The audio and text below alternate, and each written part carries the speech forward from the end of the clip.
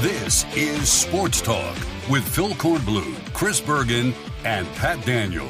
Sports Talk is heard across the state on radio affiliates of the Sports Talk Media Network and is streaming live on sportstalksc.com, as well as Twitter, Facebook, and YouTube.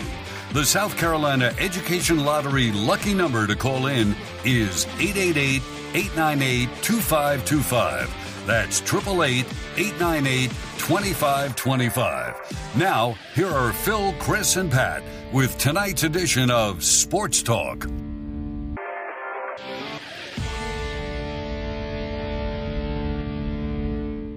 And good evening, everybody. Welcome into Sports Talk on the Sports Talk Media Network. Great to have you with us.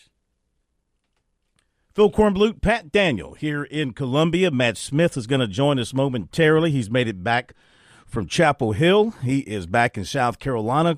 Chris Bergen is down in Louisiana, and we'll hear from him coming up in a little bit. Coastal Carolina got a game tonight down in Louisiana. So we got a full house for you tonight as we look back at, wow, what a night last night. Clemson goes to Chapel Hill and does it again. How about that? Second time ever. Tigers win in Chapel Hill, and they were strong last night, as you know, jumped out to the big lead and then fought off the rally by the Tar Heels to score a huge, huge win for them. And then last night in Columbia, Gamecocks did the same with Ole Miss, jumped out to a big lead. I think it was a 17-point lead at one point, and they had to hold on at the end, but they came away with the victory, so they continue to roll. They've clinched a 20-win season, 18th in program history, and they're not done yet because, you know, they got Vanderbilt coming to town Saturday. That's the most winnable game, and then they go on the road from there to take on Auburn next Wednesday night. That will be an extremely tough one. But for now, the Gamecocks are rolling, and Clemson is back on the right track. We're going to hear from both coaches here coming up in just a little bit. So stay tuned for that. We've got a busy, busy night because on top of the basketball, it is a National Signing Day today. It's very odd for us here at Sports Talk. For 40-some-odd years, we've covered National Signing Day in February, and it's been a big, big day. It's been a very active day, but to my recollection, this is like the first February where you didn't have to get out of bed early. You didn't have to chase players to the dotted line. Coaches weren't sweating out announcements. There was no reason to turn on any of the ESPN channels. There was really not much of a reason to check the recruiting networks because there wasn't a whole lot going on. A couple of players here or there. As far as the two big schools in state, nada. So they got their work done back in December for the most part. And then South Carolina, of course, added to their class with a bunch of transfers out of the transfer portal, John. But other schools in the state signing players today. Will go over those signees in our second half hour. 7:05, Coach John Combs joins us. More basketball, hooping and hollering here on Sports Talk. And high school's regular season winding down. Region championships and playoff spots are being claimed, and we'll talk with him about all of that and look ahead to the playoffs. And then 7:35, Major Billy Downer made it back from Las Vegas. Good move. He got out of town before the Super Bowl horde moved in. He was out there for a very interesting event that he'll share with us coming up at 7:35. SC Wild here on Sports Talk from the Department of Natural Resources, so stay tuned for that. 7:35. We'll throw in some recruiting as well. So we are jammed up. Let's welcome in Matt Smith. He'll be with us here for a couple of minutes. I thought it'd be great to have Smitty on with us to recap what he witnessed last night. He becomes the second member of the Sports Talk team to cover a Clemson win in Chapel Hill. The first was Justin Mathis, who worked for us that night in 2020 and went to Chapel Hill because we were down in Louisiana covering the football team. He went to Chapel Hill, and he got the luxury of being number one. You're Avis. You're number two, Smitty. Well, I'll take it. You know, it was historic, although I want to be clear about this. no one around Clemson talked about the history, really. I mean, Tim Beret tweeted about it, obviously, because that's what he does. But Brad Brownell said, no, we're just, at this point, I don't have to answer that question anymore. And he said he used to get asked about winning in Chapel Hill in the summer. And he said, I'm not talking about reporters, there's people, just Clemson fans, just ask me, when are you going to beat North Carolina at Chapel Hill? And they would ask me before the season began. But now he doesn't have to worry about that. It's just about basketball. Clemson has won 2 out of the last 3 up there. They are human when it comes to the Tigers. And, Corn, one thing I took away from that game last night, and it was in my game story, you can see at sportstalksc.com, it wasn't as if Clemson bobbed and weaved and kind of won a judge's decision. They won the game outright. It was 80-76, but there was a last-second bucket there at the buzzer, which was completely meaningless. Clemson was in control. North Carolina fans were filing out with 2 minutes left on the clock. How many times does the Dean Dome start to clear out before there's triple zeros? So Clemson just flat out won the game. And Armando Bacot is an outstanding player, all ACC, all the accolades that he receives, they're well deserved. However, P.J. Hall was every bit as good, if not better, last night, and R.J. Davis was great in spurts, but he certainly was no more effective or efficient than Clemson's backcourt duo of Chase Hunter and especially Joseph Girard, who scored 21 points and hit 5 3-pointers. So Clemson just flat out won the game. If you wouldn't have known the jersey colors, if you'd have just watched 2 squads play, you'd have thought, well, Clemson right there is every bit as talented, every bit as good as North Carolina. Now, North Carolina fans will say they had an off night. Mm-hmm. But you know what I will say, as I was watching, everything Brad Brownell dialed up defensively worked. Clemson was hassling North Carolina. They couldn't get into their offense. They were squeezing the passing lanes. And I just thought, I came away thinking, and I didn't want to say it too loudly because I was in enemy territory, but I thought Clemson flat out won the game, deserved to win, no funky fouls, no officials' help, no fluky shots. Clemson just flat out went toe-to-toe with North Carolina and beat them on their home track. Deserved every moment of it. And you mentioned Bacot. He'll go down in history as things stand now. He'll go down in history as the one Tar Heel to lose twice at home to Clemson. He played in that game back in 2020. I guess he was a freshman. He had 21 points in that game back in 2020. He was big last night. He had a double-double, 24 points and, 13 rebounds. He was really big. But P.J. Hall was big. Shefflin was big. And they got the outside shooting from Girard, the consistent outside shooting. Tell you what, when they got Hall and Girard clicking together, Clemson can win any game because then you got inside-outside presence, and Shefflin's going to get your rebounds. They got nice contributions from Wiggins and Hunter and Clark played a role for him. It was a complete team victory for the Tigers. We're going to hear from Coach Brad Brownell here in just a moment and his post-game thoughts. And I'm sure it was a stunned North Carolina crowd because they were coming off the huge win over Duke, so they were riding high. People might say, well, North Carolina typically has a letdown. No, they don't after they play Duke. Historically, they've come back and played well that next game. That was talked about in the broadcast last night. Historically, they've come back the next day. The next game hasn't always been a major letdown. So you were catching North Carolina at a high time for them, and you were coming off kind of a low. Clemson was with that loss at home to Virginia. So they had to ratchet it up, and they did just that, Smitty. They did, and you mentioned, when you have Girard going from the outside. Look, I know you could say this about any team. This is not Hubie Brown level analysis I'm going to give you, but I think it's especially vital for Clemson. They have to make threes, and truthfully, a lot of pressure falls to Girard. He's one of the all-time best shooters in terms of volume and makes in ACC history between his career at Syracuse and Clemson. And I don't want to lay it all at his feet, but he has to stretch the defense and open up opportunities for Wiggins or Clark or Hunter to slash and P.J. Hall to post up and for Ian Shefflin to rebound off the weak side. That's Girard's role. He has to do it. When he's not doing it, Clemson is vulnerable, as we've seen. They can lose to middling to lower tier ACC teams when they're not hitting shots from the outside. But I will just say, as you said, if you've got it going on inside, outside, Clemson can beat anybody. That's because the three-point shot usually is a great equalizer. We all know that. That's why an Ivy League team can upset a Big Ten team in the NCAA tournament or get it close. But I think it's especially true of Clemson because they have a front court now, Shefflin, who's playing with great confidence. As a matter of fact, I want to say this quickly. Shefflin didn't just get garbage points last night. That's what I said in the broadcast leading into the game. They were running plays for him.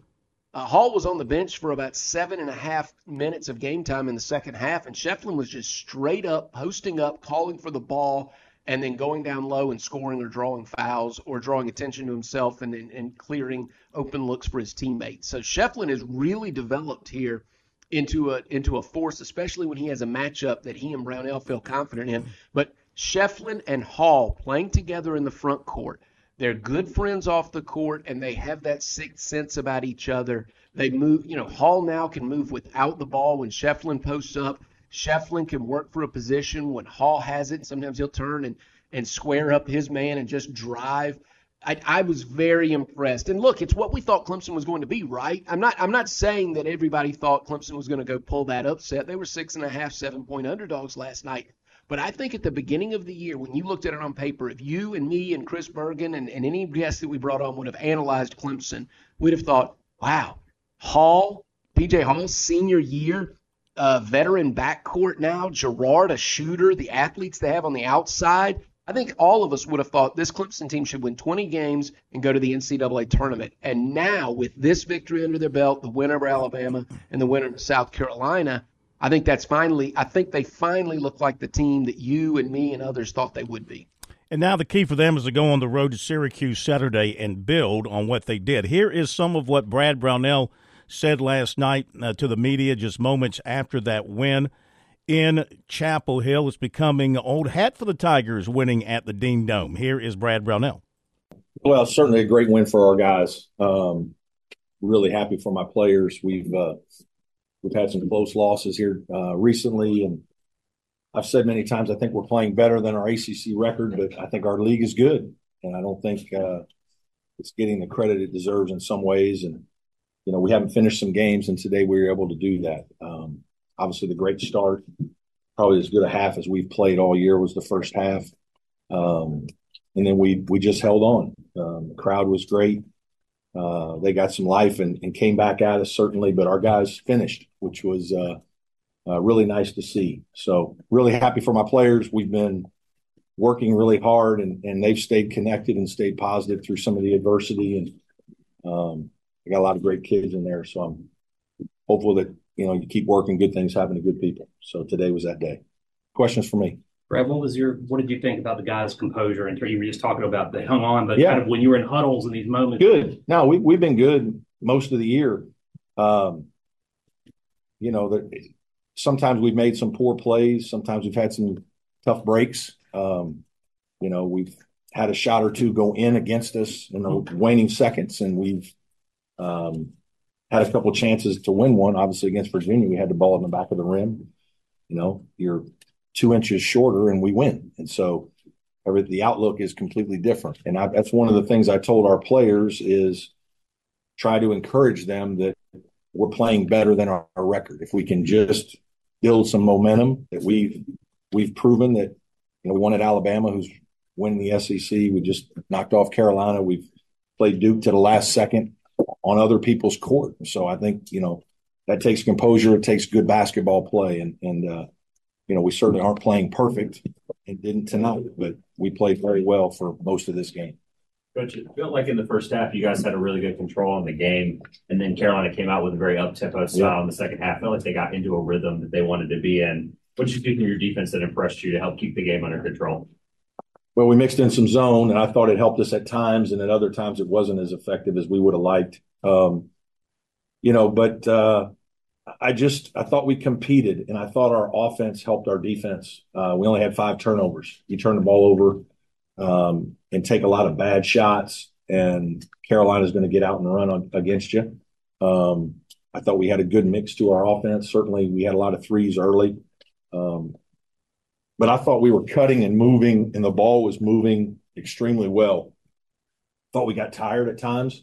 And then North Carolina, came after us, which they're going to do. And I mean, this environment is hard to play in. The crowd was into it really because we jumped on them. The crowd's like, wait a minute, we better help tonight. And they did. And so we had to withstand all of that. And, we're very fortunate to get the win. North Carolina's playing unbelievably well. Hubert's done a great job.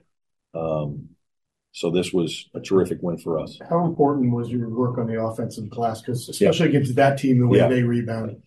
Yeah, no, it was important. And that's what Ian Shefflin does. PJ does a good job of it. One thing we do is we always have somebody under the basket almost all the time. Not all the time, but a majority of the time. And other times we have guys coming to the basket. So, it's a little more of an emphasis with our team, even more this year than last. And obviously it helped us for extra possessions, free throws, getting fouled. I was proud of the way our guys played at the end. I thought we were pretty aggressive. We got downhill on some plays, got some fouls, got some offensive rebounds, but didn't just settle. Coach, how proud were you of PJ, and how crucial was it for him not to pick up that fourth foul in those last 12 minutes? Yeah, it big. I mean, I was really upset with him on his third foul because I thought it was one of those one-on-one blockouts that he didn't win. And obviously he's a load. I mean, he's a tremendous player. But he's got to try to win that for us to win these games. And so obviously we talked about it when he was sitting down and coming over. And, PJ's an unbelievable kid. I mean, he's a terrific player, but he's a better person and kid, and he wants to win so bad. And I think that's part of why he's not shooting the ball well, is he's putting so much pressure on himself to help carry this team that, I've tried to just tell him to relax and enjoy this. And today he played much freer. Once he saw the first one go in, he was outstanding.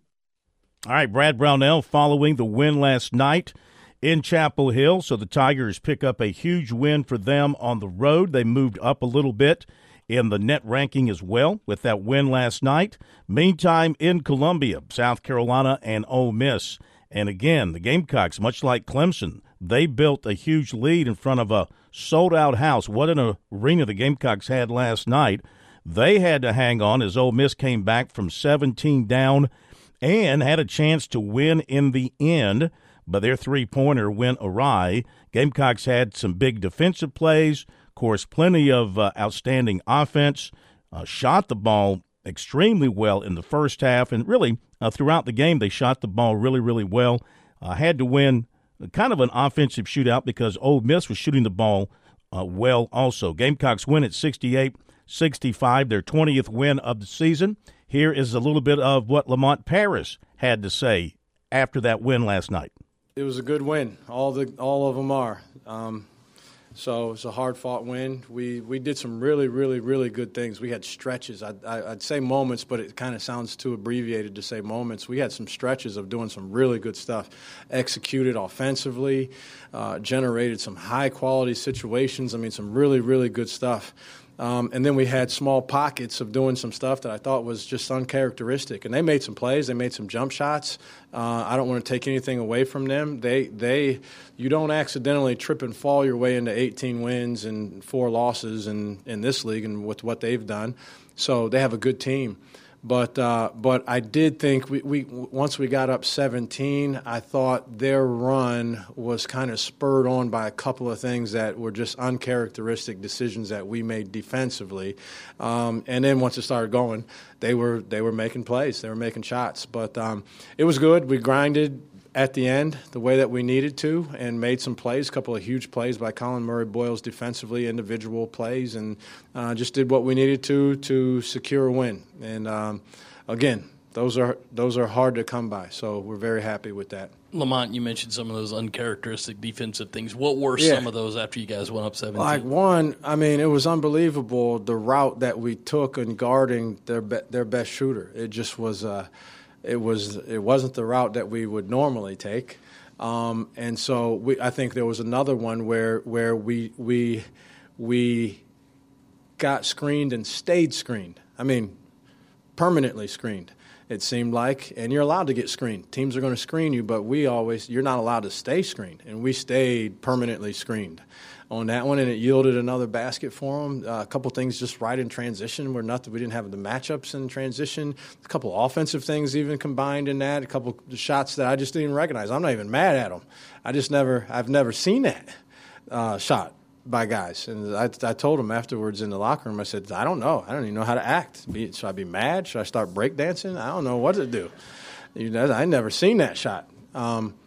But so it just was what it was. We had a couple moments like that, and they took full advantage of us doing that. And luckily we had built up enough cushion. But I don't want to detract from the fact that during stretches in that game, we played some really, really good basketball. I don't know if you can take a step back for a moment in a game, but when Colin goes up and blocks Sharp in that moment with 90 seconds left, what goes through your mind when he makes such a wow play like that? What a big-time play. I mean, that's a big-time play. I think, one, just the anticipation of the fact that that's about to happen, and the willingness to go over there and the belief to think that you can go up there and do that, and then the physical prowess to execute it, and then come down with the ball, all that stuff. So, the game's going on. You're in a million places at that point with your mind and what's next and what's happening and evaluating all that. But that is a big-time play, a big-time play. He had another block late in the game too, but the one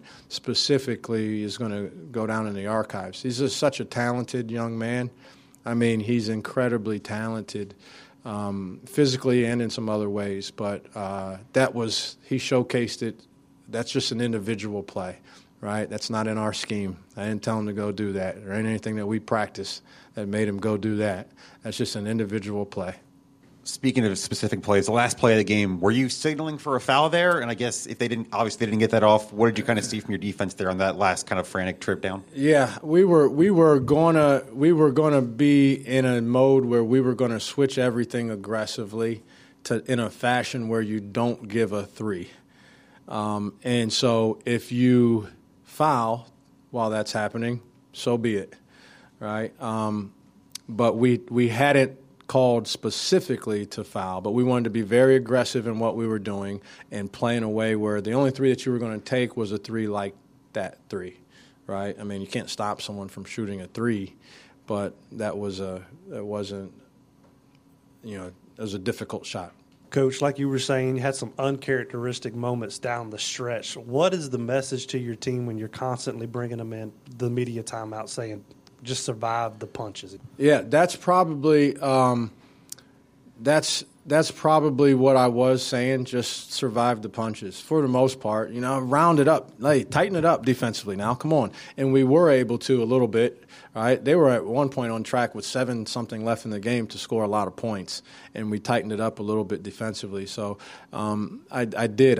We were just at that point, the body of work is what it is. You got to find a way to get through the next thing, right? And just rallying guys around and getting guys' attention. There's so many things going on, and getting them ready to and not overreacting. I didn't want to overreact because we had to do something else next, and the outcome of the game potentially could have been riding on the fact that they needed to be listening rather than thinking still about what happened, 45 seconds ago.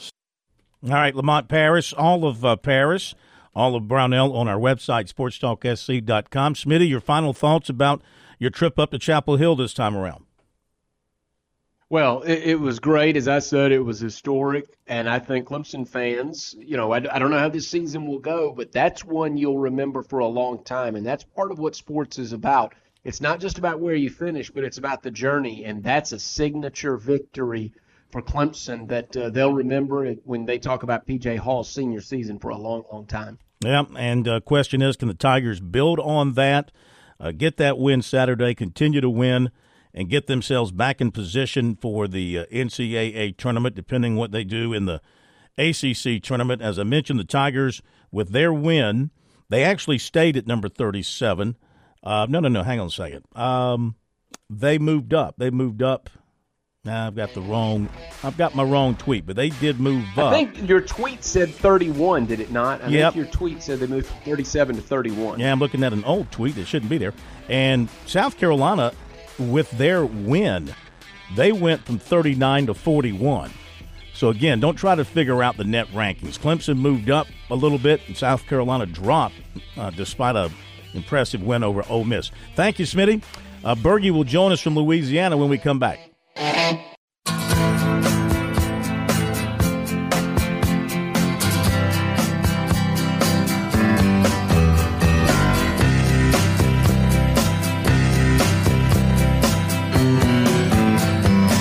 All right, lots of college basketball tonight around the SEC, the ACC, South Carolina as well. Charleston Southern at Winthrop. They're just getting underway. LSU at Tennessee, Alabama at Auburn, Louisville at Syracuse, Pittsburgh at NC State, Upstate at Longwood, Gardner-Webb at Presbyterian, Wofford at East Tennessee State, Furman at Mercer, the Citadel at Western Carolina. Notre Dame is at Duke, Texas A&M is Missouri, Georgia's at Mississippi State. And we have Coastal Carolina down in Monroe, Louisiana. That's where Chris Bergen is. Good evening, Bergie. Hello, guys. How's everybody back home? We're doing great. Doing great. You ready for some exciting Chanticleer basketball tonight?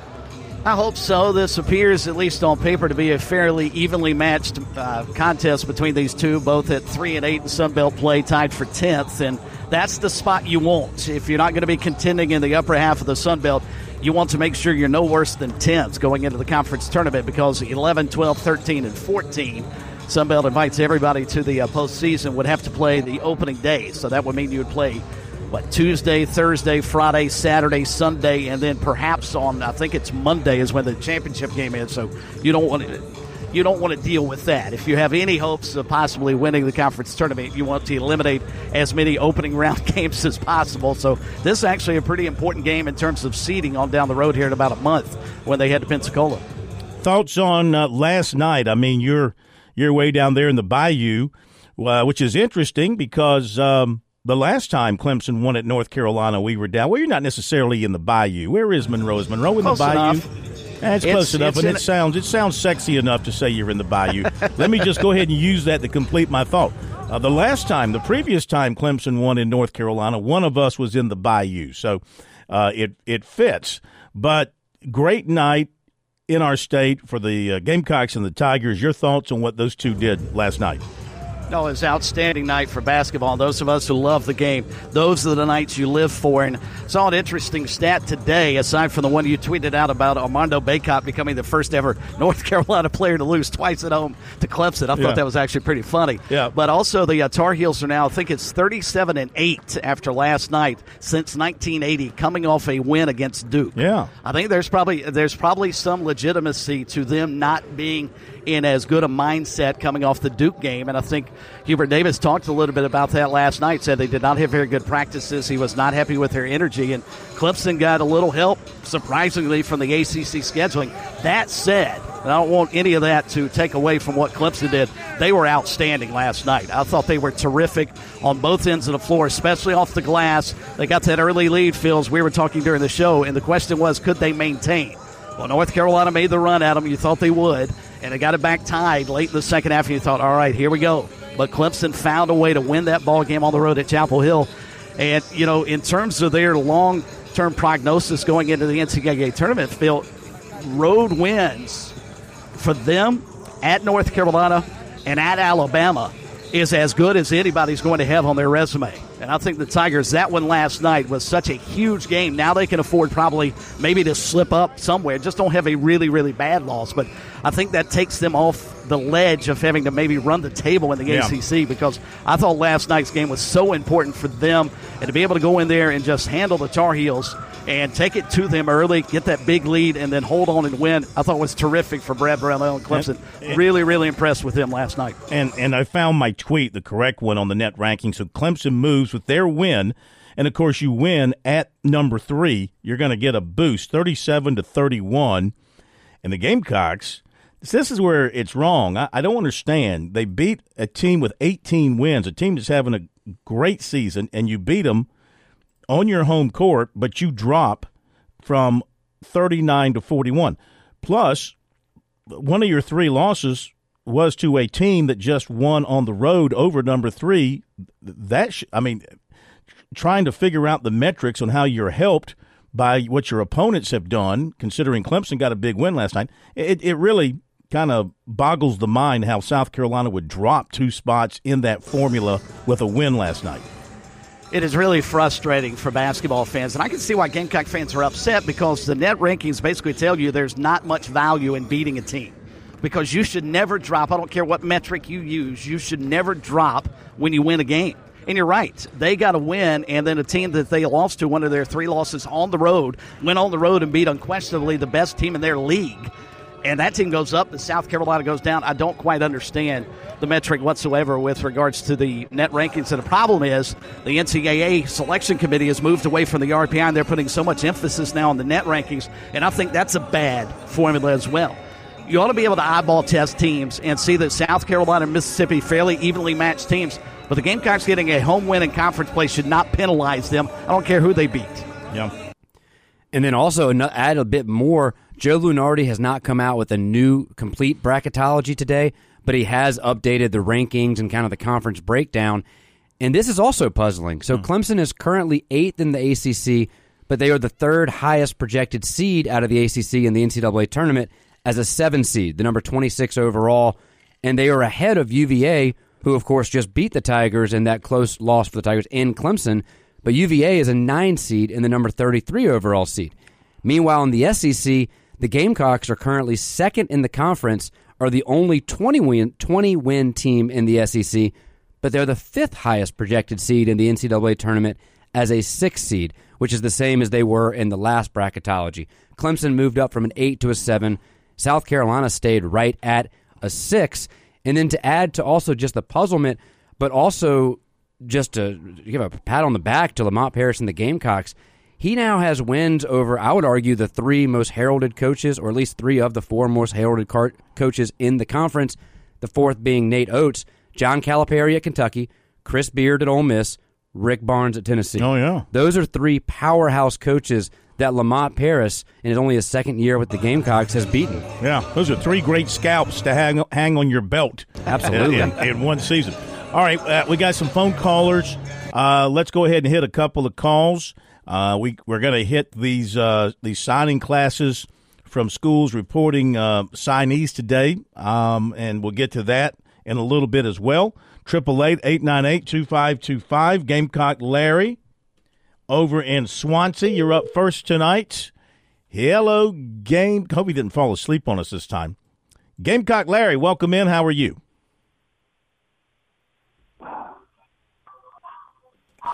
Not again. Uh-oh. No. I'll check with them off air. No.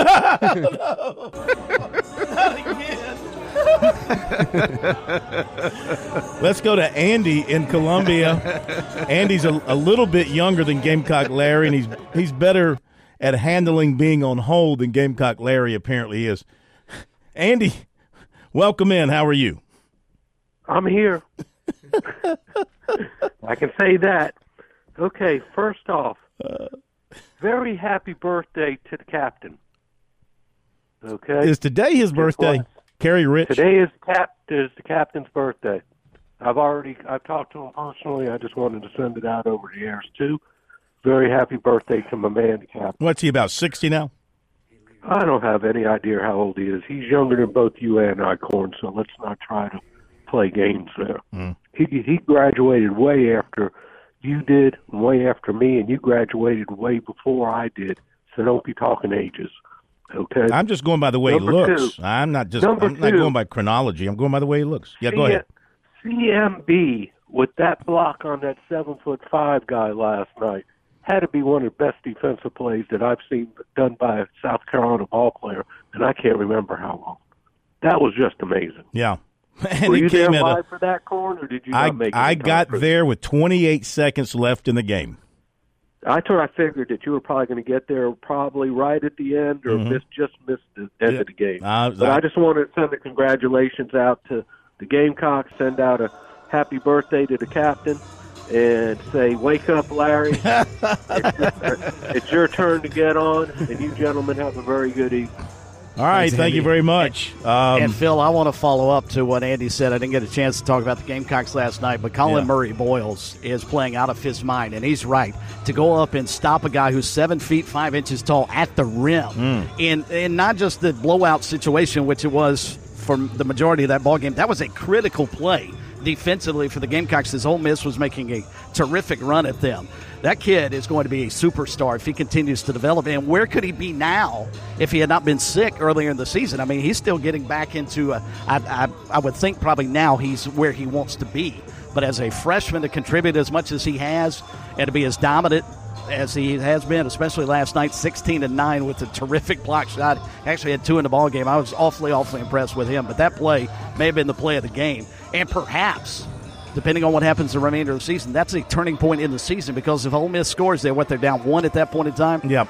Maybe they come all the way back and win that ball game. Yep. And I'll tell you something else. You never know how things are going to work out, but the injury to Stute might have been a blessing in disguise, because it allowed them to put Zachary Davis in the lineup. And Zachary Davis does a lot of good things. He gives them additional size, but it also, now you've got Stute coming off the bench with Jacoby Wright, and those are 2 good outside shooters. Last night, Stute was 4 for 5 from three-point land. He had 12 points, I believe. And you got offense coming off the bench with those 2 guys, and you also, of course, you bring in the other big guy in off the bench. So their bench depth improved, I think, with that particular move. And Davis is not a big drop-off for them in the starting lineup. He does a lot of good things for them as well. So you look at what they can bring in off the bench now that Stute is coming in, and I think Josh Gray has really improved his game a lot coming in off the bench. So they really have about a 2-platoon unit they can go to, the starting 5, and then they can bring at least 4 off the bench. Ugasuk, if you want to throw him in there as well, gives them another. So, yeah, they've got 4 quality coming off the bench to back up the 5 on the court. So you got to like that rotation they have developed. All right, we're going to run to the break, and we'll come back with more. Take more of your phone calls, 888-898-2525. South Carolina Education Lottery lucky number for you here on Sports Talk. A reminder, if you're looking for some property to buy at the beach, or maybe a place to rent for a spring or summer vacation, just make a phone call to James Smith Real Estate at 843-237-4246. Check them out online at pauliesvacationrentals.com. Your perfect beach getaway is just a phone call or a click away. 843-237-4246.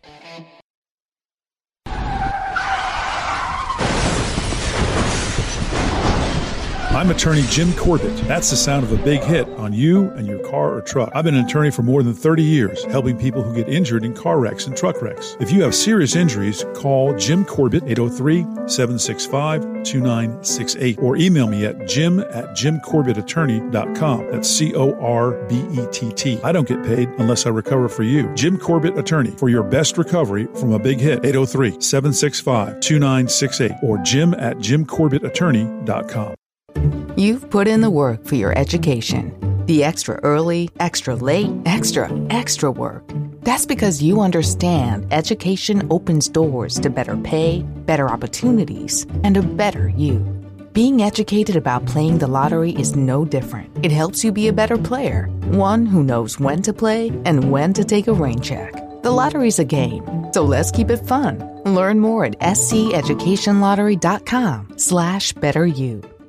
Hi, this is Major Billy Downer, and coming up tonight at 7:30, it's another edition of SC Wild from the Department of Natural Resources on the Sports Talk Media Network.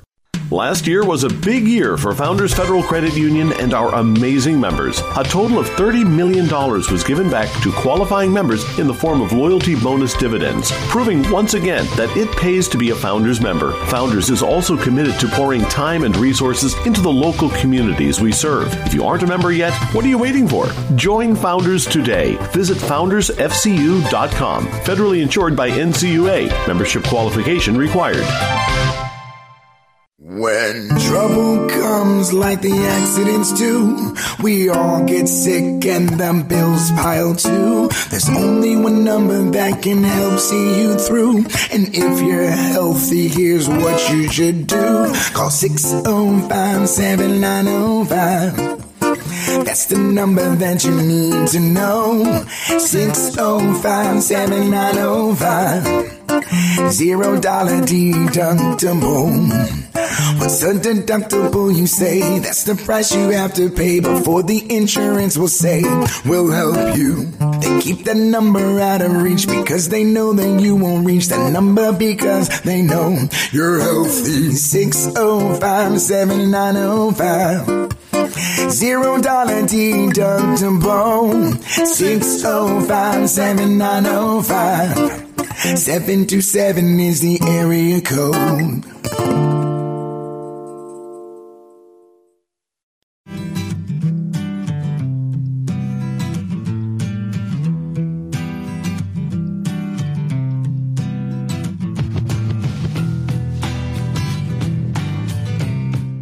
All right, back we are on Sports Talk. Couple of quick notes. Tiger Woods will make his 2024 debut at the Genesis Invitational next week. CAA baseball coaches preseason ranking, College of Charleston's number 4, behind Northeastern, Wilmington, and Campbell. Sunbelt baseball coaches poll, Coastal Carolina is your preseason favorite, ahead of Southern Miss, Troy, Louisiana.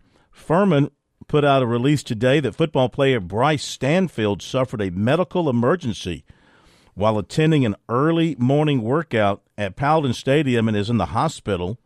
This was announced by head coach Clay Hendricks, so certainly wishing the best there. No more to report. USC announced spring game will be April 20th, and it'll have a 7 o'clock kickoff for the spring game on April 20th. Nick Saban is joining ESPN as an analyst, mostly on College game day. All right, Gamecock Larry. Somebody roused him. Gamecock Larry, welcome into Sports Talk. How are you? What do you mean, somebody? You ain't put me on. I wasn't asleep. I've been listening to you all the time. But boy, I tell you what, I can hear old Clemson. I can't believe it. How in the world they went to North? Hello. The game. Yes, sir. You have me? We got you. No, Larry, you gotta give credit where credit is due. They went up there and beat a blue blood, just like the Gamecocks went to Kentucky last year and beat a blue blood and beat them in Columbia this year. You got to give Clemson a little credit. They went up there and took it from them. Just took it from them. The referee had to give them a few points, but I tell you, I can't believe Clemson beat North Carolina. But I can, well. Man, I tell you, had me kind of worried in that Ole Miss game. But, boy, that boy went up there 8 inches on him and dunked and blocked that dunk. And, boy, I couldn't sleep last night, but kept thinking, kept waking up, dozing off and waking up. Clemson beat North Carolina. Oh, you ought to be happy, Larry. Clemson. Oh, man, I can't be happy anytime Clemson win anything. Boy, I tell you. And I was a few days off the other day when that gentleman called in, and I don't know what he said, but you're right. It's 97 days today. 297 days they got Clemson out. But that's all I got to say. But I just wanted to tell you, I can't sleep because I can't believe. Well, are you more disturbed that Clemson won than you are happy that the Gamecocks won? I mean, you got to have a little balance here. Oh, well, I know. I mean, the Gamecocks. I don't know how we lost that game to Clemson, but we did. But I don't know. I just can't sleep. Think about Clemson beating North Carolina. Okay, Larry. Well, it's a shame. It's a shame. I got it now. I'm going to have to put up with those. 3 or 4 people called me today. Oh, you held back. We won. Yeah, but the referee gave you 7 points. That's all. Boy, I tell you what, I love to listen to 100.7. Yes, sir. I love to listen to them gentlemen talk about. I love you, Phil. All right, Larry, we're going to let you go so you can get some sleep. Sounds like you're tired. Thank you very much. Gamecock Larry, got to get his thoughts together.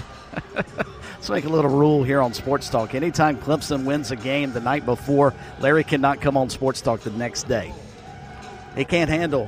He uses us to take a nap. Yeah, well, I think he's got to have a day off in between. I think he's more upset that Clemson won than he is happy that the Gamecocks won. That's what I'm trying to. I'm trying to get his head right. I'm trying to get his head right on that. And guys, real quick before we move on from the Gamecocks, just pointing out here, looking back.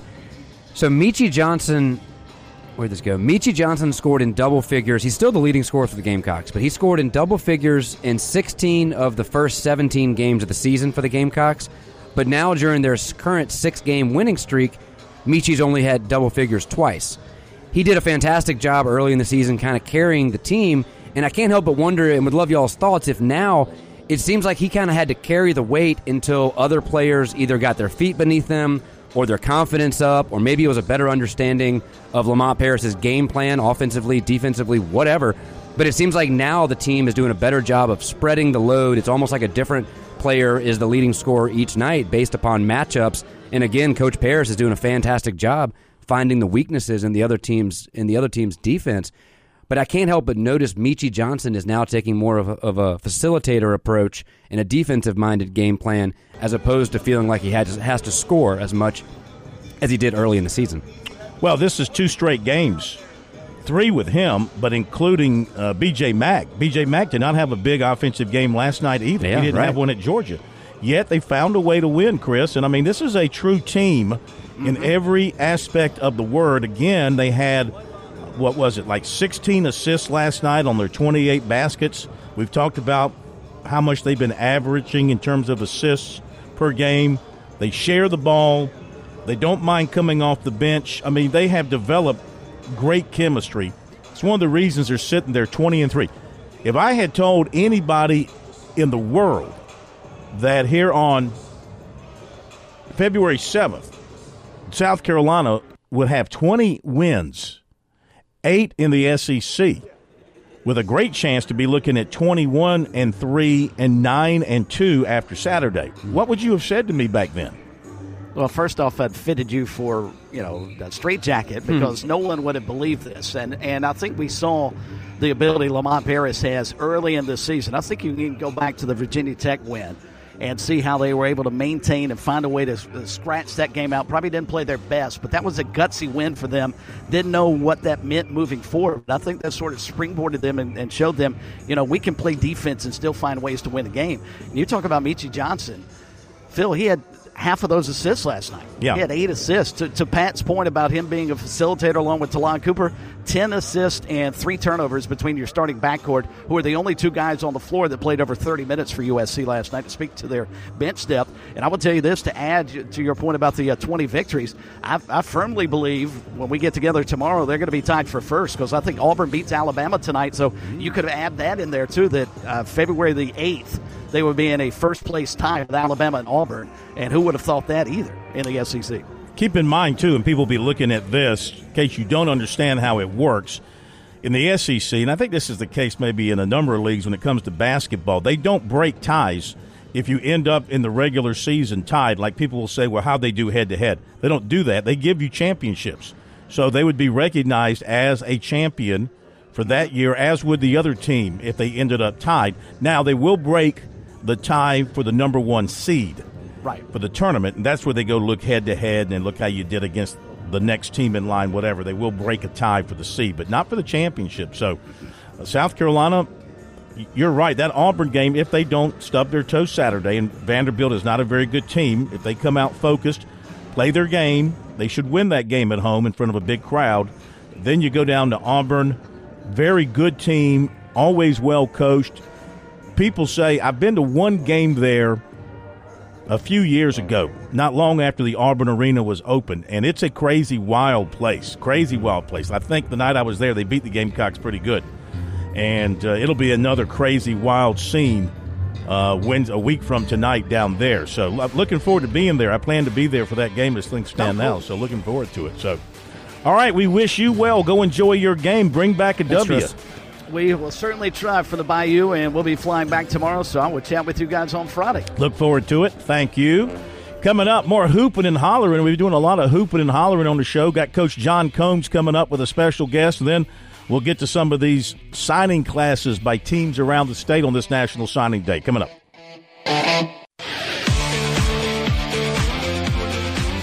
Welcome back to Sports Talk on the Sports Talk Media Network.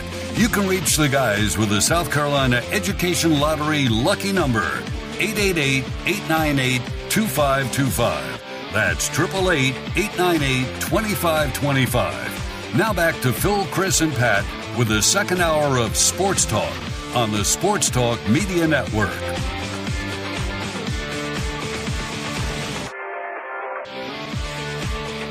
Welcome back. Very busy edition of Sports Talk on this Wednesday night. Glad you're with us. Phil Kornblut here in Columbia. Matt Smith was with us earlier after being up in Chapel Hill last night. Chris Bergen was with us earlier.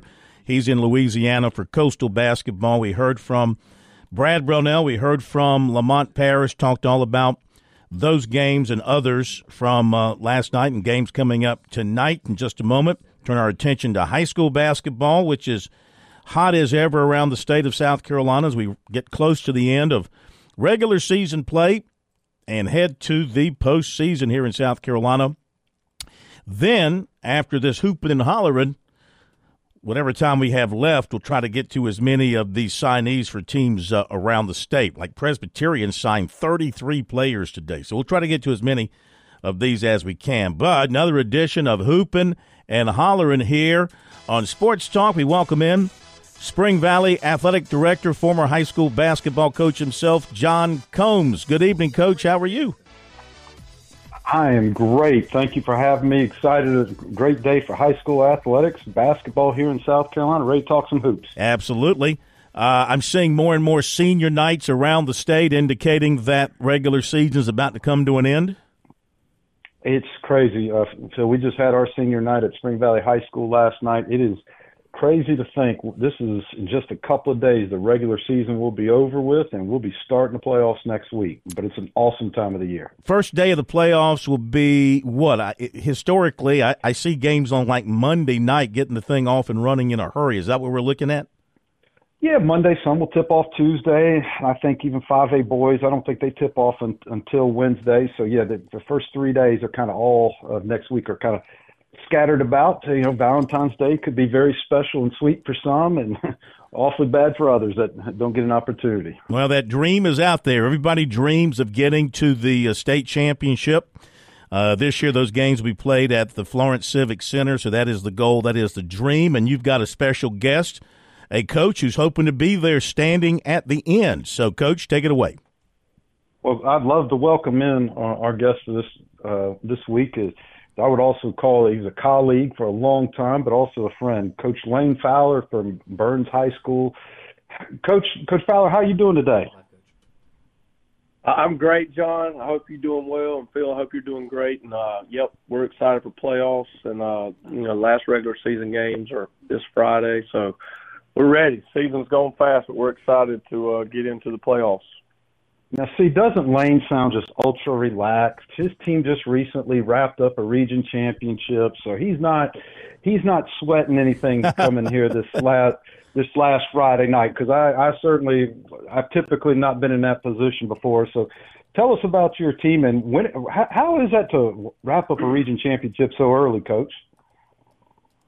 Well, Coach, it's exciting. I've never really had that in my 25 years either. So, it's new for us as well. It's just different now with the different regions with only 8 games. Used to, we had bigger regions, and we're going back to that next year. But, for us, we still want to, treat it as a game that, with Gaffney, obviously 6-1, we're playing them at their place Friday. Had a tough battle with them a couple weeks back. But knowing that you have it wrapped up, it's a nice feeling. But you also, I'm kind of old school in the thought process of you still want to be playing good basketball as you're going into the playoffs. So we're treating this like, any other region game, and we want to go in there and play well and hopefully have some momentum going into our first round action next Wednesday. Well, Coach, I was really excited to see recently one of your players, Will Fowler, who I know you know really well, recently scored 1,000 points. So hey, talk about that. How was that for you as a coach and you as a father to see Will accomplish something that is extremely hard to do? Yeah, it was great. I mean, it was really exciting for lots of reasons. We're more team oriented here. We haven't had a lot of 1,000-point scorers, and for Will to be able to accomplish that, it's pretty special. Not only for him, but for his teammates and our program, the community. We've had a lot of good backing over the years for our basketball program, so they were really excited for him. But I think even more so, last year, 7 games in, had a kind of a freakish foot injury. He broke his 5th metatarsal. And it's a pretty extensive surgery, and then it actually happened again. So he was out for about 10.5 months. So I think that makes it even more special. But, and he leads us in assists. So he did it very efficiently. He shot the ball at 52% this year, 47 from 3. But he also averages almost 4.5 assists a game. So he, I don't want to sound too much like a dad, but he's worked hard at it. I think for me, through the years of my coaching career, I love seeing all our kids do well, but there's something special about seeing kids that work really hard at their game and their craft to get better, to see them succeed as well. Well, Coach, you're a coach when you say that, because I've seen him, know of people. Will's a fine young man that works extremely hard, and I know he gets that. Although I got to ask this, who does he get the hard work from? Is it more you, or is it more Mom? And for what people don't know is Mom is Coach Missy Fowler, who is the head girls coach there at Burns High School as well. Oh. So you really got a family affair going on. So who does he take after more? I hope he got good traits from both of us. But, Missy was a heck of a player in high school, and then she had a really good career at College of Charleston. And, for me, playing 2 years at PC and then transferring and playing some at College of Charleston. So I think he gets it from both. The grandparents are pretty competitive people as well, but he just grew up around ball, and people ask me all the time about, like, being a coach's kid and things like that. And I remember I used to really be excited when I would be around, for us back in the day, Hal McManus, whose dad, Harold, was our coach for 20 years at Burns. But he's just been around a ton of basketball. I saw a picture the other day of our state championship team in 16, and, Will's right there at 10 years old, and he was with us every moment. So I think that fostered the love, and then, again, just putting in the time and the effort and the energy, and it's really neat. It has been special. I hadn't had a chance to reflect on it a lot, and I hope to do more of that maybe in 3 weeks if we can make a run at this thing. Well, yeah, you certainly want 3 weeks, not 1 week. So as we get ready, no, nobody wants that. So as you get ready for the playoffs, what are some teams in your area that you're like, I think are some of the best teams in the state, maybe some players that you could talk about? Yeah, everybody's talking about 4A basketball this year. 4A is loaded. For me, being upper state president for 5A basketball, obviously I keep up with it, from not just being part of the board, but being a coach. Dorman's been that team now, for so many years up in our area and probably the state as well. I think they ended up winning 5 out of 7. So it's pretty impressive from that, after we won at 16. But they're having a really good year. Gaffney's had a resurgence. Coach McClain at Malden has taken that team and won a region championship this year. And I think they were picked maybe 2nd or 3rd. Coach Arrington at Hannah's got a really good team. Again, there's just so many teams. Blackwood's having a really good year, and for the upstate in our area, I think those are some of the premier teams. But again, I know you know this. I don't want to sound like a coach, but I've seen teams go on runs that maybe were a 3 or 4 seed, and So that obviously can happen. I named a lot of the 1 and 2s right there, but Lexington right now is the cream of the crop of the state. We know that due to just the season they're having, the players they have. Somerville in the lower states having a phenomenal year. So there's a lot of good teams that I think on a given night can make that run. We feel really good about our team. We're 21-4. We've won 17 of our last 18 games, and again, humbly, I say that because we know we have a lot of areas to improve in so many areas. So if we can stay healthy, which has been key for us this year, I think we've definitely got a shot, but we got to go out there and earn it, that's for sure. I know me and you talked many times about having a high school shot clock. What are your thoughts on that? Does South Carolina need one? I know the answer, but I want to hear your thoughts on that. Well, I 100% think it needs one, and it's one of those things where I've obviously been pushing it now for almost 8 years, and just watching the game, I absolutely love the game of basketball. I've always been a fan of it from playing it to now coaching it 25 years and keeping up with it, not only locally but regionally, nationally. And just talking to, I just had so many good conversations also with college coaches when Mike Young was at Wofford and Coach Brownell, and then when Coach Martin was at South Carolina, and now Coach Parrish, and, even Coach Staley, I had one conversation with her. And just, again, they kind of solidify or back the reasoning, and I know they're not high school coaches, but then we did a survey this year of over 200 of our girls and boys head coaches throughout the state. It was almost 82% actually, that want it.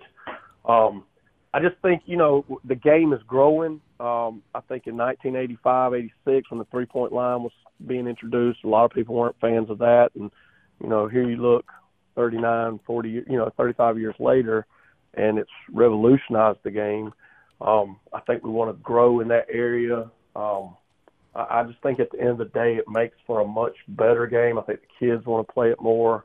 I know there's some drawbacks to who's going to run it, to actual financial cost and things of those nature. But at the end of the day, I 100% believe it's where we are going. We're now up to, after this year, 17 states are going to have it. I really feel like with the NFHS giving us that 2-year window, we're trending in that direction. I just hope with the great basketball we have in our state and the great basketball coaches and minds, I hope that we can, follow through with that and not maybe be that 45th or 48th state that gets it. Coaches? Well, that's great. Yep, I was going to jump in and say that is great stuff. Sir. And, Coach, we want to wish you great luck going into the playoffs with the regular season ending on Friday. Coach Combs, thank you as always. I know you'll be out and about busy watching playoffs beginning next week, and look forward to having you back with us next week as we get into the postseason side of things in high school basketball in South Carolina. Thanks, guys. Absolutely. Thank you all very much. Thank you, guys. And thank you, John. Thank you, Phil. Listen a lot, and appreciate everything you guys do. Thank you, Coach. And Coach Combs, thank you very much, sir. We'll talk to you next week. That'll be great. Thank you. Thank you very much. Hooping and hollering with Coach John Combs here on Sports Talk. Special guest, Coach Lane Fowler from Burns High School. And, Burns is more than football, people. You think about Burns, you think about football, but they are certainly more than that. They've had great basketball teams up there for a long, long time. They've won a lot of championships in hoops as well. So we appreciate Coach being with us tonight. And we thank Coach Combs for trying to help promote high school basketball here in South Carolina for both the boys and the girls, often overlooked because of football in our state, but the basketball here. Just look at the NBA. Just look at the NBA and the contributions to the NBA from our state in recent years. We got great high school basketball, and there's some good young players up and coming in high school basketball in the state. After the break, we're going to catch up on some of the signings around the state today. National Signing Day. Look at the football signings coming up in a moment. Call Lawyer Lisa. Experience the difference with Lawyer Lisa. Hi, this is Lisa Hosteller Brown. Do you know the difference between a revocable trust and an irrevocable trust? The difference could easily save you hundreds of thousands of dollars in long-term care costs. Visit LawyerLisa.com to schedule a consultation today. Call Lawyer Lisa. Experience the difference with Lawyer Lisa. 7511 St. Andrews Road, Irmo, South Carolina. Daddy, you need a trust. Hi, yes. I'll have the club sandwich and house salad. You got it, sweetie. I'll throw in a pair of designer sunglasses as well. Just lunch, thanks. How about a week at my boss's oceanfront villa? What? When you join the South Carolina Education Lottery's Players Club, you get way more than you expect. More chances, more wins, and more surprises. Today's special, a trip to low Earth orbit in a private spaceship. Join the Players Club at seeducationlottery.com because more happens here. Hi, this is Major Billy Downer, and coming up tonight at 7:30, it's another edition of SC Wild from the Department of Natural Resources on the Sports Talk Media Network. George Bryant here for Tsunami Bar Sports, and some say the fun is in the winning. I say the fun is in the training. And Tsunami Robbie, what do you say? George, we all know you get more done when you're having fun. This technology is different, it's engaging, but it's also a lot of fun to use. Hi, this is Phil Kornblut. Be sure to click on the digital ad on SportsTalkSC.com and get 5% off any Tsunami Bar order using promo code BBB5. Don't wait, order today.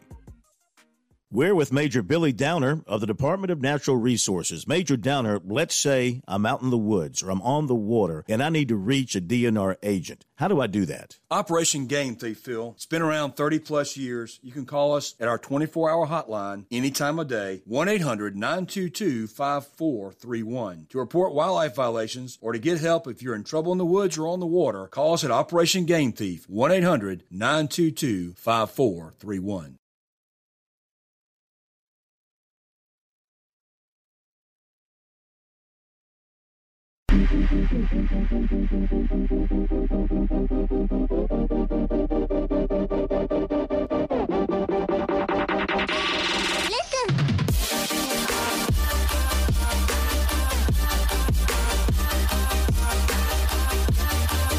All right, recruiting brought to you by Seawells. Daily Luncheon Buffet. Big Thursday coming up tomorrow at Seawells and a Roast Beef Friday on Friday. So if you're looking for a place to dine, the finest dining experience at lunch you can have, that's Seawells, 11 to 2. Seawells across from the State Fairgrounds on Rosewood Drive. It's only $14 for a terrific buffet. You need the best in catering. You just simply give Seawells a call at 803-771-7385 or online at SeawellsCateringSC.com. So it is National Signing Day. You might not feel it, you might not smell it, you might not sense it, but it is. It's the February signing day. Let's give you as many of these signees as we can, as reported by their schools, beginning with Charleston Southern. Wide receiver Jamil Bishop out of, he's a transfer from Frostburg State. Receiver Nate Branch played at Lower Richland and Palmetto Prep. Punter Gilbert Brown from Albany State transfer. Running back Dakota Fisher from Fort White, Florida. Quarterback Rob McCoy from Sacred Heart transfer. Linebacker Angel Miles from Dade City, Florida. Quarterback Brandon Mush from Huntsville, Alabama.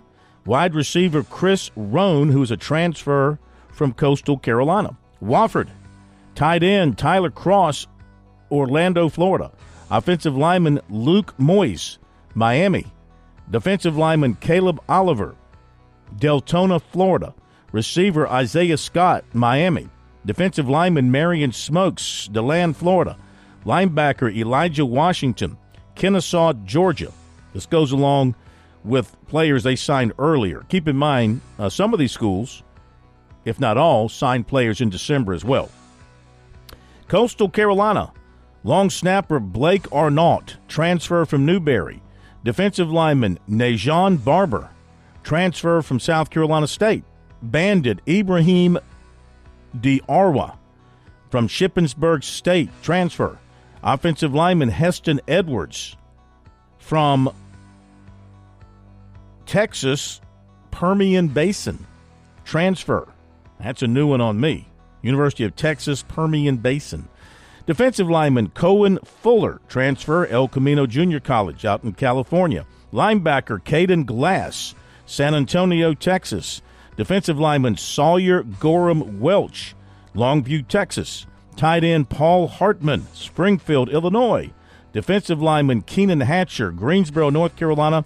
Defensive back Joseph Johnson, Huntersville, North Carolina. Receiver Andre Jones from Eastern New Mexico. Quarterback Noah Kim from Michigan State, transfers those two. Receiver Seneca McKee, a Columbia native, transfer from UNLV. Running back Demario Rutger, Lakeland, Florida. Defensive back DeAndre Shepard, McKinney, Texas. Defensive lineman Trayvon Swanigan, transfer from Snow Junior College in Utah. Running back Christian Washington, transfer from New Mexico. And defensive back A.J. Williams out of Bamberg Earhart, a transfer from Wake Forest. The Citadel. Quarterback Jonathan Bennett from Somerville, a transfer from Liberty. Cornerback Berlin Campfort from Miami. Cornerback Pierre Fertile from Pahokee, Florida. Running back H.J. Grigsby from Joliet, Illinois. Defensive end Andrew Jackson from West Ashley. Offensive lineman Carter Jacobs from Apex, North Carolina. Defensive back Reese Patterson from Scottsdale, Georgia. Quarterback Kobe Tompkins from Stockbridge, Georgia. Defensive end Terrence Wells from Dutch Fork. Running back Janoris Wilcher from Pahokee, Florida. Linebacker Daniel Turpin, Decatur, Georgia. Defensive lineman DJ Bryant, Chadburn, North Carolina. Running back Sebastian Boyle from Scotts Bluff, Nebraska. Cornerback Rylan Mitchell from Somerville. Bandit Josh Warren, Riverview, Florida. Offensive lineman Landon Stradcutter, Goose Creek. Linebacker Austin Hadlock, Tarpon Springs, Florida. Linebacker Ashton Phillips, St. Louis. Wide receiver Grant Morton from Knoxville. Offensive lineman Andrew Tumbleston, Cane Bay. Linebacker Jamison Bell from Wando. Furman. Defensive tackle Demetrius Baldwin, Waycross, Georgia. Cornerback Darren Coleman, Lawrenceville, Georgia. Cornerback Javaris Jones, Rocky Mount, North Carolina. Bandit Trevor Short, San Antonio, Texas. South Carolina State. Defensive back Tyler Jones, Dutch Fork. Receiver Zy Offord, Gray Collegiate. Quarterback Tyron Moore, DeLand, Florida. Receiver Ja Mayrant from Camden. Defensive lineman Kayvon Chisholm from Hampton County. Tight end Evan Phillips, Midland Valley. Defensive back DeMario Bookhart from Spartanburg High School, transfers. Defensive back Diego Addison Benedict. Running back Kazarius Adams from Georgia State. Defensive lineman Joshua Barker from Benedict. Defensive lineman Jaden Broughton from Benedict. Running back DeAndre Duhart from Benedict. Wide receiver Caden High from Benedict. Offensive lineman Joseph Johnson from Benedict. Defensive back Logan Jones from Lehigh. Quarterback Mason Kidd from Northern Illinois. Defensive back Dathan Peterson from Benedict. Offensive lineman Roger Smith from Benedict. Wide receiver Nicholas Sewell from Benedict. Defensive back Gerard Washington from, you got it, Benedict. Picking up a theme here, Phil. Presbyterian. Tight end Grant Beaton, West Florence. Wide receiver Tucker Bolin, Batesburg, Leesville. Offensive lineman Mike Brennan from Weston, Florida. Offensive lineman Stephen Brooks from Waynesville, North Carolina. Offensive lineman Ellington Brooks Lytle from Decatur, Georgia. Wide receiver Cortland Brunson from Trinity Collegiate. Wide receiver Matthew Covington from Christ Church. Defensive lineman Dallas Coy from Orlando. Linebacker Ashton Drayton from Goose Creek. Wide receiver Keenan Dubose from Darlington. Offensive lineman Caleb Fershke from Stewart, Florida. Defensive end Johnny Fudge III, Orlando. Defensive back Debo Hall from York. Offensive lineman Paul Harrington from Roswell, Georgia. Defensive back Tariq Hollinger from Orlando. Quarterback Matt Holtzclaw, Brentwood, Tennessee. Offensive lineman Charlie Hubbard, Marietta, Georgia. Kicker Thatcher Hutton from Bristol, Tennessee. Defensive back Ryan Largent, St. James. Defensive back Caleb Makowski from Coral Springs, Florida. Defensive back Colin Maxwell, Jacksonville, Florida. Defensive lineman Walter McGill, Claremont, North Carolina. Defensive back Damian Moat from Tifton, Georgia. Defensive end J.J. Moore, Orange Park, Florida. Receiver Will Patton from Easley. Offensive lineman Slayton Stokes from Hartsville. Defensive lineman Bryce Stringer from Miramar, Florida. Receiver Ryder Varus from Merritt Island, Florida. Tight end Chris Vickerson, Columbus, Georgia.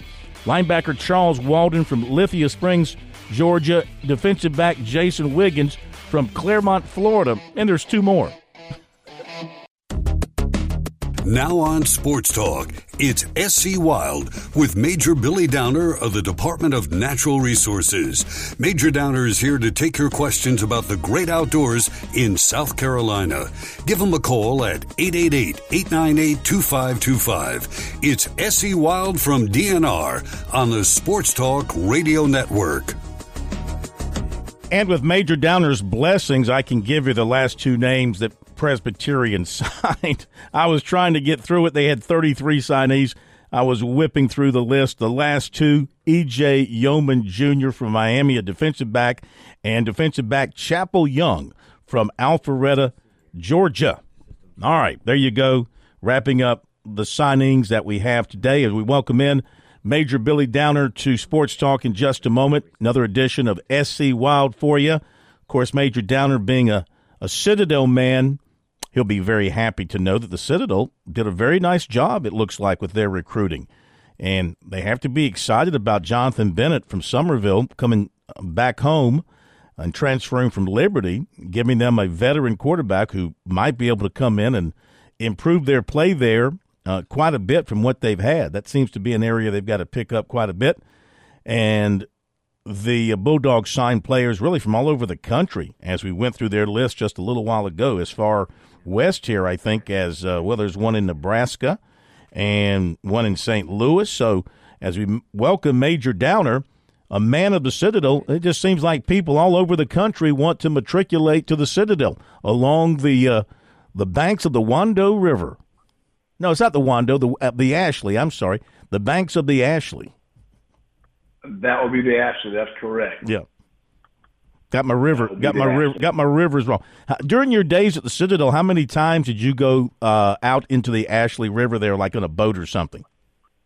Actually, a bunch of times with classmates that we had, the boat club there, and we had little whalers. We could go out in the water and enjoy water sports, skiing.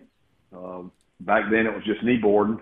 We didn't have a whole lot of fancy stuff, but skiing and kneeboarding, and it was we had fun doing that. So I didn't do it a whole lot, but we did do it a good bit. I mean, I did do it enough to say I went on to Ashley some.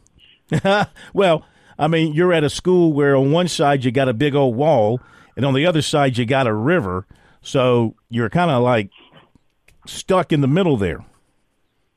Yes, in prison, as we say. Well, yeah. I didn't want to go that far. And then don't forget all the times it floods down there too. And then the Citadel Beach House as well. I'm sure Major had a few good times there too. To be honest with you, Major, the only other place in South Carolina I can remember that had a wall on one side and a river on the other was CCI. So I don't know if you want to. That's true. I don't want to compare the two. Let me make a comment about the beach house since many thinks I got to see that. I did not get to enjoy the beach house because Hugo wiped it out. Oh. I got to enjoy it for maybe 3 or 4 hours the day that the upperclassmen came back, and they would take us out there, and we got a little break while the upperclassmen moved in. Then you move back in, and there's 1,000 people you don't know asking you their name, and you have no idea who they are. But yeah, I got to enjoy the beach house for about 3 hours. And then after that, it was gone for the rest of my career. Well, we did. They rebuilt it. They rebuilt it over there out across from Wild Dunes, right? Out in Olive Palms. Right. They rebuilt it, and we did a lot of shows there back when they would have this this event. They would have this golf event for the Brigadier Club. I think it's called the Brigadier Club, and they would have this golf event. Yep. And we for like 20 years, we played in that thing, and then we would go do the show from the beach house. And I got to tell you, one of my favorite shows of the year, because we would sit on the back porch, which, of course, faces the ocean. We sit on the back porch. We'd have guests back on there. The Isle of Palms. On the Isle of Palms, and watch the boats, watch the big freighters and the tankers and everything going into Charleston Harbor go by. It's an incredible view back there. Incredible view. Absolutely. Yeah. Absolutely. Kind of like the view in Las Vegas. How was that? Yeah, that was it was a fun trip. I mean, people go to Vegas for a lot different things that I went for, but and, I did not enjoy any of those extracurricular activities at all. Yeah. I did try. I will say this. I admit I sat at a craps table and I threw some dice. Ooh. And I can tell you, Vegas won. Yeah. I didn't win. So I lost a total of $43. That's my claim. What did you sell? I learned real quick. It's not about. I thought it was the guy that throws the dice. Nah, not so much. 4 rolls and I rolled a 7, so I was out. It took me a while to learn that game, and a friend of mine loves to go out there and loves that game. It's fascinating, but no, not for me. Well, did you set like a personal limit of like $20, but then you kept losing, and you got to 40, and you said, I'm really out of here now. Well, first of all, the whole story, I was at a $15 table, and that's in the morning. On the way to the SHOT Show, I stopped. And a $15 table. So I said, I'll put $30 down. I'll try twice. Uh-huh. Well, as soon as I put my money down, they gave the dice to the guy next to me. And I didn't even get to roll. So I'm like, well, dang it, I'm at least going to bet one time on myself. So I did. I lost both of that. And then one of the other guys there, he was much better at it. And I actually won like $14 back with him, but amazing. I was down 43 when I quit. So anyway, yeah, it's people like there's you. a reason why Vegas is still there. It's people like you and me that make sure that Vegas has the lights on 24 hours a day. That is absolutely correct. Yeah, absolutely correct. Now, why were you out there? Yeah, we were there. We were there for the 2024 SHOT Show, SHOT SHOT Show. It's kind of the colloquial name for it. The National Shooting Sports Foundation puts this on every year, and basically it is everything firearms, hunting, outdoor related. It is everything, mostly around firearms. As far as all of your big companies are putting out their newest and their best product. That's when they bring them out. Ammunition manufacturers are also there with ammunition. Just talking about different ammunition, of course. In the last probably, 20 years, the AR platform is the big deal. 20 years ago, a couple companies were out there pumping out rail systems for these, basically handle areas for these guns. And then now you've got all these companies making AR platforms because they're so popular for target shooting. And even in the sporting community, there's an interest to that now as well, particularly night hunting hogs and things. But and there's so many varieties in the caliber. 223 was the common caliber, a 5.56 or a 223, same thing. 5.56 millimeter 223, the military round, basically not, of course, armor piercing, but regular, a lead, copper coated lead round. But now they make them in an AR-10 platform, which is like a 30 caliber platform. They make them in 308. They make them in 6.5. Different platforms across the board. So they make them in several sporting platforms that can be used for hunting deer as well or other game. But anyway, it's more than just firearms. It's a lot about firearms there. It's a lot about ammunition. The industry there, Glock is there. Your big names, any big name you think of, Winchester, Browning, Remington's almost dead. You hardly ever see Remington anymore, but Browning, Leupold scopes, Zeiss, Swarovski, all these big names, they're all there. All the companies that make the things that we love to go outdoors and hunt, shoot, target shoot, hunting, whatever, all those companies are there. Mossy Oak's there, Realtree's there with all their new camo patterns and different things they're coming out with. Clothing manufacturers are there for sporting clothing, law enforcement clothing, a variety, military clothing as well. everybody's walking around looking at big guns and big, fun bullets and different things. But why were we there is really a question I want to answer. Why was I there? I wasn't there to gawk around at a bunch of 50 caliber guns. That wasn't what we were there for.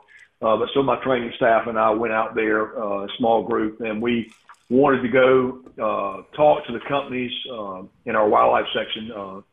One of my friends in the wildlife section was there with us also. We were there to thank companies from South Carolina for what they do for us. And again, to talk for a moment real quick about what that means is all these firearms and ammunition companies that are in South Carolina, Palmetto State Armory, FN Herstal, FN right here in Columbia, huge manufacturer of AR platforms for the military. They also do privately owned ARs as well, but huge military manufacturer. And you got Palmetto State Armory, everybody's heard of, and how they've hit the market so hard, particularly in online sales and things.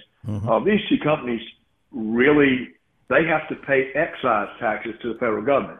Those taxes go directly into what used to be called the Pittman-Robertson Act, or the Wildlife Restoration Act. Again, back from the 40s to today, it provides federal funds to do wildlife conservation efforts, to provide for our WMAs, areas where we can for public hunting opportunity, hunting education courses that we provide, as well as free hunter education courses in person. It also provides for our shooting ranges in the state that we build that cost absolutely zero to go shoot at, unless you're shooting targets for shotguns. So we ask you to pay a minimal fee, for targets.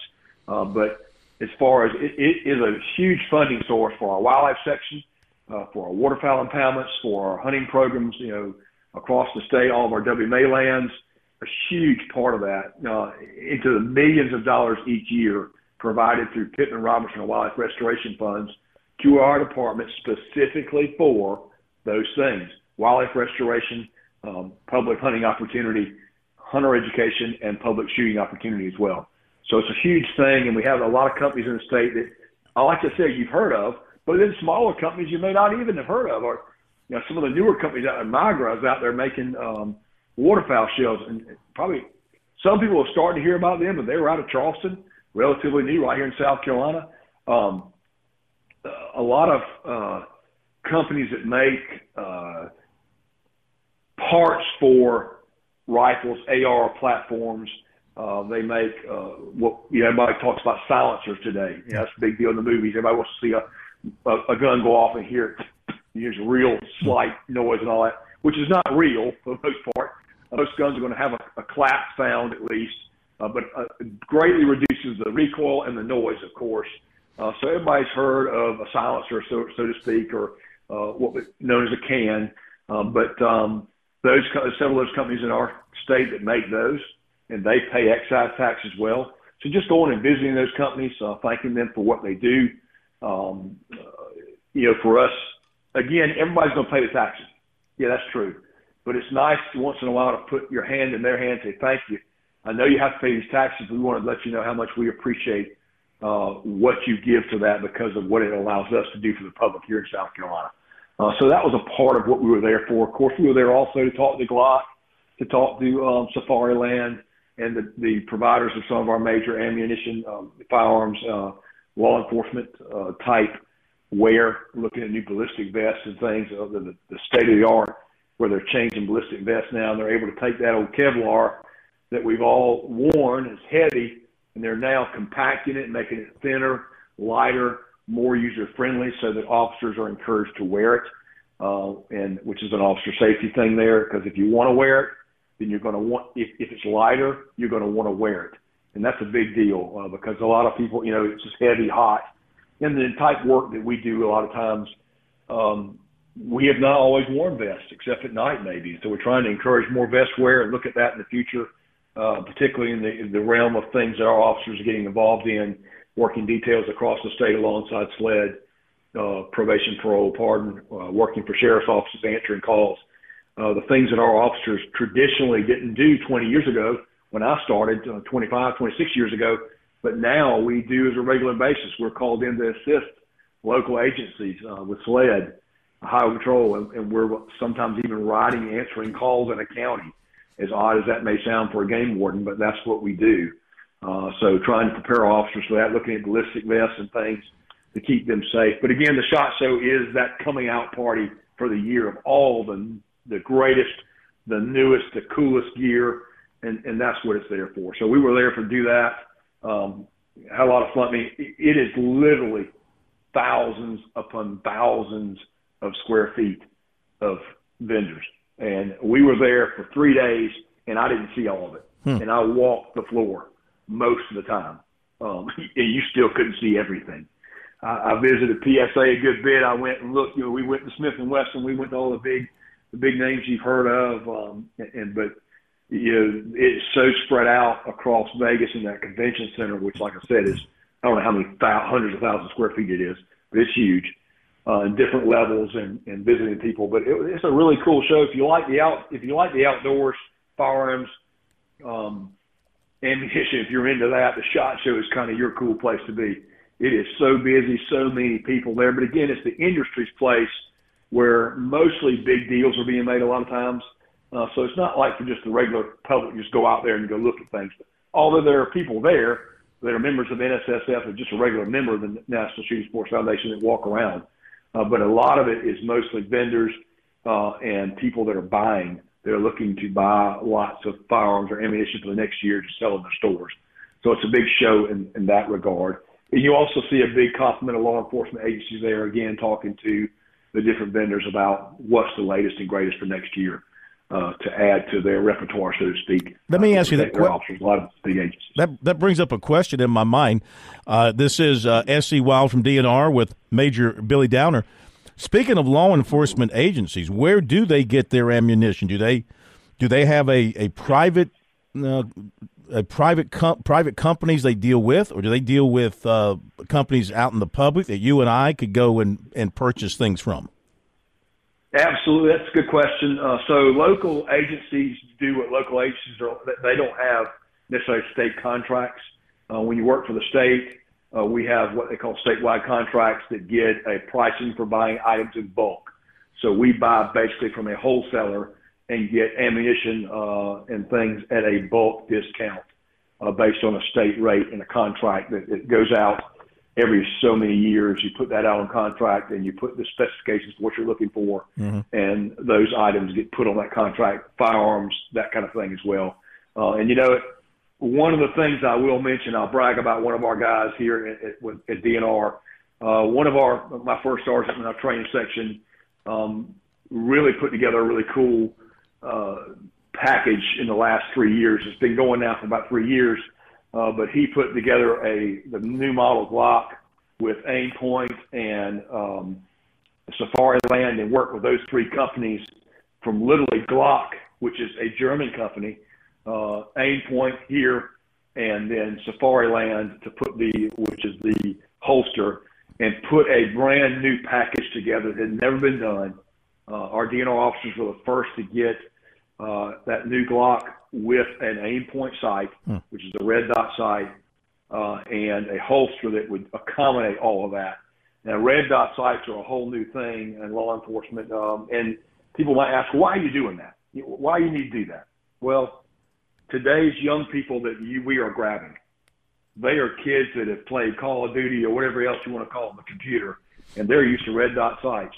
And training is so much easier now with a young person with a red dot sight, believe it or not. Transition time's a lot faster, and it changes the shooting world. It's changed the shooting world for us. And now we were one of the first agencies in the country to do this, and now we're leading the way. Other agencies across the country are doing the same thing. So Glock was really proud about that. Aim Point as well. Safari Land, they were all proud of putting that package together because it was really cool. And now it's where every agency in the country is going. Again, it's just about training and officer safety. Again, being able to pick up that sight quickly. If you're in trouble, picking that sight up on the target is target acquisition, as they say, is very important with officer safety. And that red dot really helps you, particularly in low light or in daylight, doesn't matter. But again, training-wise, going to a 9mm from a .40 caliber, recoil-wise, we saw you're going to see improvement in scores because the round of the 9mm does not have the recoil that your 40 cal does. They've made so much improvements in 9mm now. The 9mm has really good hit as far as its impact is really good. But when you put that together with the aim point, with that red dot sight, target acquisition comes up, accuracy goes up, and people that we saw that would struggle in shooting every year, their scores changed dramatically. And so our passing rates and ability to get officers trained every year, it goes up, and it's been a really good thing. So really neat. But again, SHOT Show is really cool. A lot of cool things there. I got to see a lot of really talk to some of the big manufacturers again, talk to our local folks around that do stuff for us here in South Carolina, and thank them as well. It was a good 3-day trip as far as on the floor. Even got to go see Hoover Dam, which is another really cool thing. Mm-hmm. Took a side trip there to see Hoover Dam. Just amazing to see what man could do, 90 years ago. Yeah. 31 to 34, they built that huge dam. But anyway, again, it was a great trip. I was very blessed to be able to go. Made a lot of good contacts there. And, again, it's one of those once in a lifetime for folks. If you've never been to the SHOT Show, it's worth going. Again, don't expect to leave Vegas as a winner because everybody does it. Otherwise, it wouldn't be there. It'd be closed. And you got out of town ahead of the Super Bowl blitz. One more question for you. We got about 2.5 minutes. Why is the state of South Carolina such a hot spot for ammunition's development? Companies that make ammunition. Why are we such a hot spot for that? That's a great question. I don't know that I have all the right answers. I wish I had a really cool answer to tell you. Yeah. We're very blessed as a state to have FN here in Columbia, which is a very fine company and makes a very nice AR platform. Military, they make a lot for the military there. Mm-hmm. PSA, just grew out of some veterans that grew out of a back of a garage. And now they're one of the largest sellers of firearms, particularly on the internet, in the country. But they have ammunition. They've developed an ammunition plant here in Columbia. So they're adding to the economy that way as far as providing jobs. They are determined they're even going to have their own primer facility, which was really cool. I think we talked about that a couple months ago when I visited that facility. But, there's only like 5 primer facilities in the country. And 2 or 3 years ago when ammunition prices went through the roof, it was because of the lack of primers. Because every piece of ammunition has to have a primer to start that ignition. Your firing pin hits the primer pops, ignites the ammunition, and then it goes. But the primer factories had shut down somewhat, and it artificially raised the price of ammunition. It's crazy. So they were determined to create their own primer facility in Lexington County, and they're doing that, which is going to be really cool to help prevent that in the future. And again, they'll provide primers for their own ammunition. And that's Palmetto State Army doing that here in South Carolina. So really cool. Again, why Migra's in Charleston, why those things end up here, it's interesting to me. I don't know, but we're very lucky to have some really cool companies here in this state. Yeah. No doubt about it. I was thinking maybe having Fort Jackson here might have something to do with it too, right? Sure, it might. Certainly a military presence here. We have an Air Force Base, the Army base there. We've got Fort Jackson training facility. You've got all the, you got McIntyre Air National Guard base. So, again, a good military presence in this state. We're a very patriotic state. So it's a great place to be. Nothing's better than living in South Carolina, probably for all of us that live here. We say that. So, again, you've got the mountains, you've got the coastline, you've got a lot of opportunity in Charleston for shipping. So that probably has a lot to do with it as well. So a lot of cool things going for us. But again, it was very nice to see all the good, cool stuff out there. But again, just a reminder that, when you go hunting in South Carolina and you go on any of our public lands, or you go to one of our public ranges, the money you spend on firearms and ammunition, that goes back to help provide for you. The companies that make that ammunition, the companies that make those firearms, they pay taxes that go toward our federal Pittman Robertson or wildlife restoration dollars. They give us those dollars to provide the areas for you to hunt, provide the areas for us to go shoot. And it's a good reminder for us to know that it's great to have these companies that are willing to pay that excise tax. And that system that was set up, in the 40s is still working today to provide us with a public areas to hunt, hunter education classes, public shooting opportunity. Those are big three things for us as sportsmen. So we're very proud of that. Again, we thank those companies in this state that provide that excise tax for us as well. Major Downer, great stuff. Look forward to talking to you in a couple of weeks, and happy Valentine's Day a week in advance. Thank you so much. Talk to you in a couple of weeks. Major Billy Downer from DNR with us here on Sports Talk. That's going to do it. We appreciate you being with us tonight. Hope you've had a great day. You'll have a great night, and you'll be back with us tomorrow here on Sports Talk. Thank you, Pat, and see you tomorrow.